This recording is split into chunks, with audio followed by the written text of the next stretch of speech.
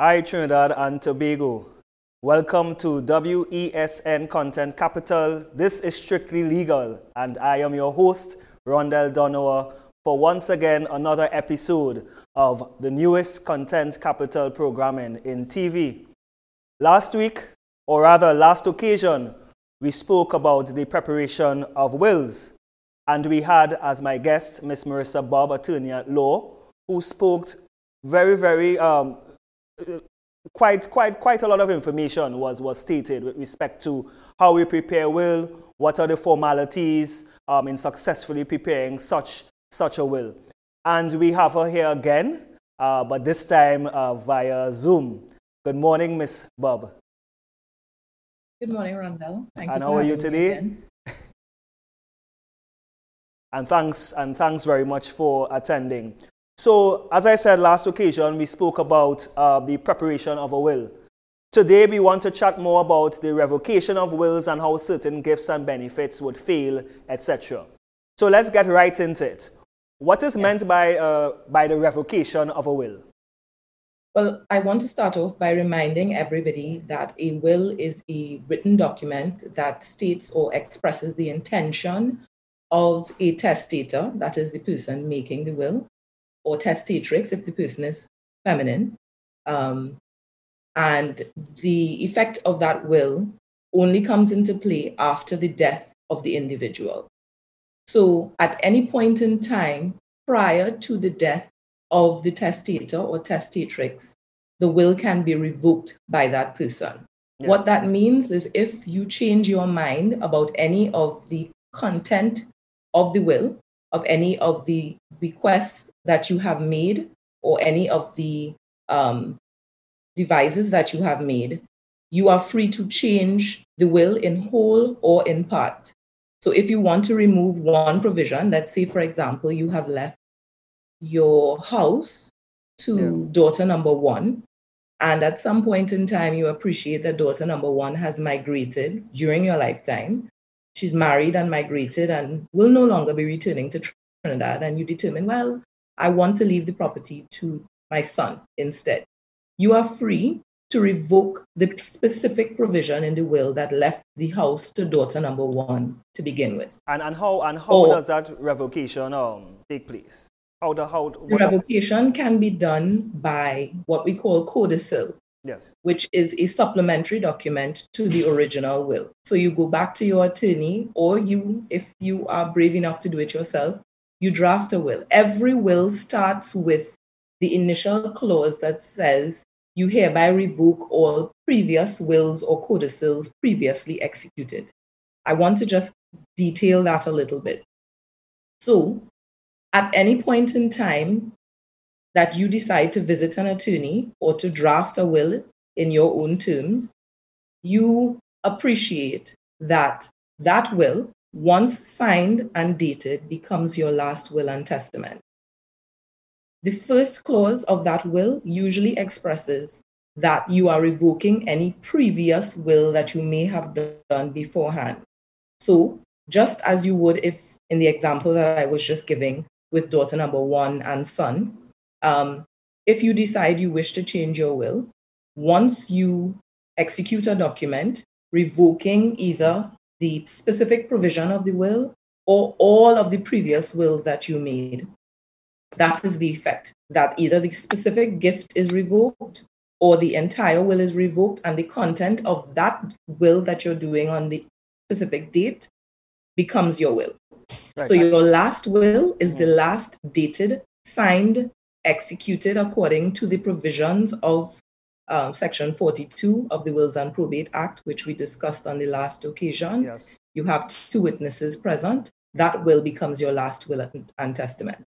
Now, some persons may ask, can I actually amend the will by notating on the said will that I would have changed certain provisions and sign or do some sort of mark on that will? That is usually called to use the bigger term, the legal term, interlineation, so that you're crossing out something specific in the will. It is not recommended that lay persons do that. It is better that you execute a codicil which is, as I said, the supplementary document. If you do interlineate or interline any part of the existing will that you have to ensure that your witnesses, the exact same witnesses who were present at the time that you executed previously, are present so that they can initial and sign. Because what happens when you admit that will to probate and there is a change in the will without it being properly verified by either the testator's affixing his signature next to the interlineation, or the witnesses also affixing their signature or their initials to the interlineation, is that it can be considered that the intention of the testator was to nullify the entire will. Yeah. And now, if I am to make a will, and I made the will and executed it in Trinidad and Tobago, however, I migrated, does that will that I would have executed in Trinidad and Tobago become invalid because I no longer live or domicile in Trinidad? No, actually, as long as you have not executed another or later will, your will still remains valid. Yeah. The property in question is still in Trinidad and Tobago, I would imagine. And so at the time of your death, that will that you executed before you migrated is still subject to be admitted to probate. Yes. And now, one may be a bachelor or bachelorette and prepared a will, executed it, everything is fine. Yeah. Now, one becomes married after preparing the will. What becomes of that will that was prepared when you were a bachelor or bachelorette? Okay, this is a very interesting question, yes, because I heard on radio a couple of weeks ago, or a couple months ago actually, that someone was saying that there's no effect. They were discussing matrimonial and common law relationships, and that issue came about. Under Section 48 of the Wills and Probate Act, I believe it is, upon the marriage of a bachelor or bachelorette, any will that was previously executed is revoked. That is the law. So that if you made a will, let's say in 2019, before you contemplated marriage, and you left all of your property to your mother, who was then your next of kin, upon your marriage, automatically in law, that will is revoked. And does that affect? If you were to die the day after the will is the day after your marriage is registered, it would mean that your mother is not going to get the property as you intended in 2019. And what about if they would have left the property to their children? How does that affect the revocation of that will? Is it still invalid? In a similar circumstance, if you left in 2019, you had children from a previous marriage or out of wedlock, and you did a will leaving property to those children, and then you subsequently get married in, let's say, 2021, upon the marriage being solemnized, your will is revoked. So that a new will should be done to make known your intentions in relation to those children almost immediately after your marriage. And I hope the public is taking note of this, because a lot of persons, as you said, have this misconception that I make a will prior to getting married as a so-called prenuptial agreement. And that's an entirely different conversation. A different conversation, of course. And now one will prepare a will on the presumption that their circumstance will change. Can you prepare a will? Let's say, for instance, I am to own. I am not the owner of a property as yet, but I should own it sometime in the future. Can I prepare a will on the presumption that I'm going to own that property in the future to bequeath it? Right. So on the last occasion, I would have detailed that you can put in your will any asset that you own at the time of the making of the will. You can make certain bequests in respect of those assets. There is included in every will an additional clause that treats with assets that at the time of your execution of the will, you did not actually own, and that you may come into in the future. Let's say, for instance, your great aunt left you some property, and in 2019, you executed your will, she was still alive, and the property had not been conveyed or transferred to you yet. But you die sometime later in 2022, let's say, and she has already died, and that property has come into your possession, or due to the content of her will was left to you and should have come into your possession. You have an interest in that property. You were the beneficiary of her will. Then by law, that specific clause, which we call a residuary clause, allows whomever you have left your assets, your residuary assets to take title under your will. So let's say, for instance, at the time that you executed your will, you determine that after payment of your funeral and testamentary expenses, any assets which you didn't specifically identify and assign to a beneficiary, and any asset which you didn't at the time of the making of your will, but subsequently come into possession of, you left it to your son John, then upon your death and the submission of your will to probate, John would take that residuary asset that your great aunt left you. Okay, great. Now we have to take a break and we'll be right back. You are watching WESN Content Capital.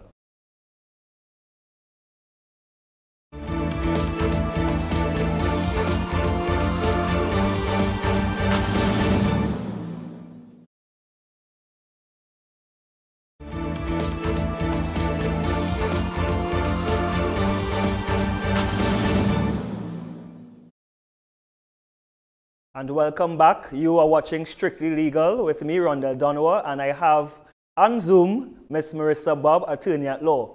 We are speaking about wills, revocation, gifts, all these different things. Now, I have a scenario for you, Marissa.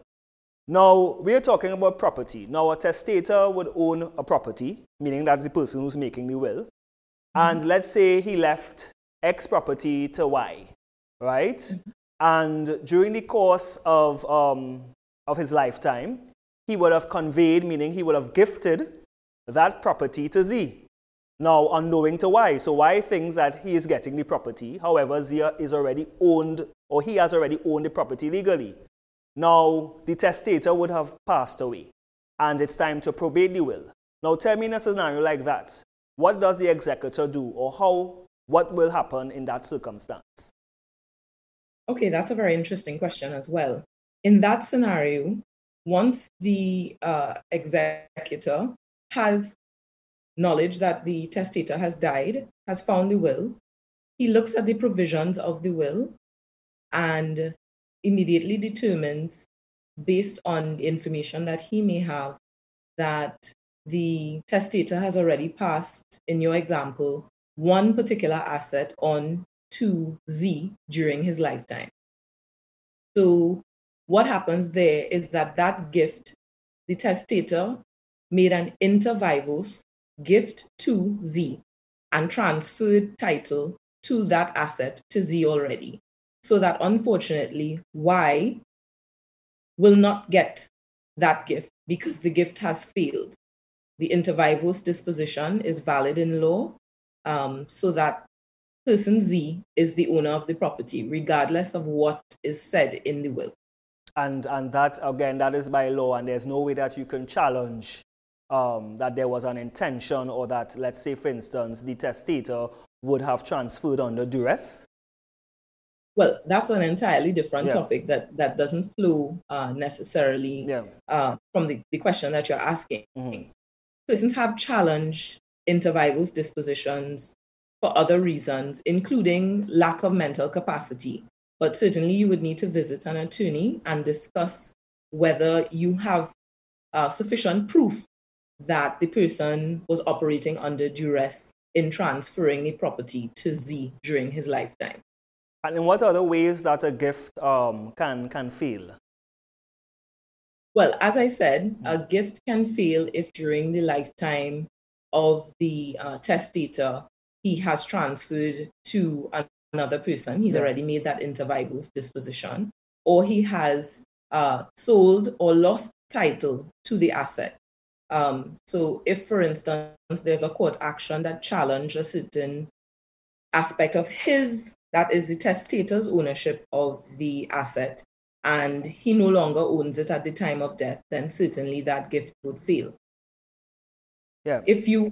I think one of the main concerns for a lot of people is that when they make a will and they leave the content of a bank account or bank accounts, unit trust, credit union account to person A, and they seem to think that person A automatically owns that asset and that they can't do anything with it. Whilst you are alive, if you have $1 million in your bank account, you are free to spend it, use it for whatever purpose that you determine, preferably once legal, so that if at the time of your death, that account only has $1 or that account has $0 and 0 cents, then quite naturally, that gift would fail as well. Because that would have been my next question. No, because let's say, for instance, I leave $100,000 each for my 4 children. So that's $400,000 I have in my bank account. And upon my death, I am left with $50,000. How is the executor or the executrix, how are they going to now divide that remaining $50,000?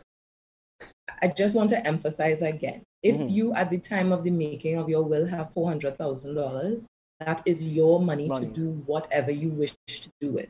So if you spend and it comes down to $50,000, depending on the wording of the will, and this is where drafting becomes important, $50,000 or whatever sum is remaining is usually divided between the persons to whom you left the money. So let's say in your scenario, Rondell, you left money to 4 people. The $50,000 can be divided between those 4 people. Right. So, and this is why it's very important that you seek legal advice when you are both preparing a will and also with respect to the different scenarios in which a will can be revoked or can fail. Is there any other closing comments that you would like to make in terms of the will preparation and also revocation, or anything that persons need to know about a will? Well, I think for persons who are considering, and I hope that after our session, persons are considering visiting an attorney and preparing a will, putting your affairs in order. I know that we don't like to contemplate our death, but at the same time, we must appreciate that we are all going to die at some time. So we should make proper arrangements for the benefit of our loved ones or our churches or persons or institutions that we wish to give a benefit to. So please consider making a will as soon as possible. Thank you very much, Marissa. We appreciate you. I know you have court and everything, and we appreciate that you would come via Zoom to give of your legal expertise, because this is a topic that is quote-unquote taboo, but it is needed. So do have a blessed day, and thanks again. Thank you very much, and I'm happy to be here at any time that you need assistance. Thank you. So you have been watching Ms. Marissa Bob and myself speaking on the revocation of wills, failing gifts, all part of preparation of wills. And you are watching WESN Content Capital. Before I go, don't forget that at 5 p.m. we have a special edition of Strictly Legal with my special guest, the Honorable Mr. Faris Al-Rawi, the Attorney General of Trinidad and Tobago. And he will be here live for a 1-hour special of legal matters of the state.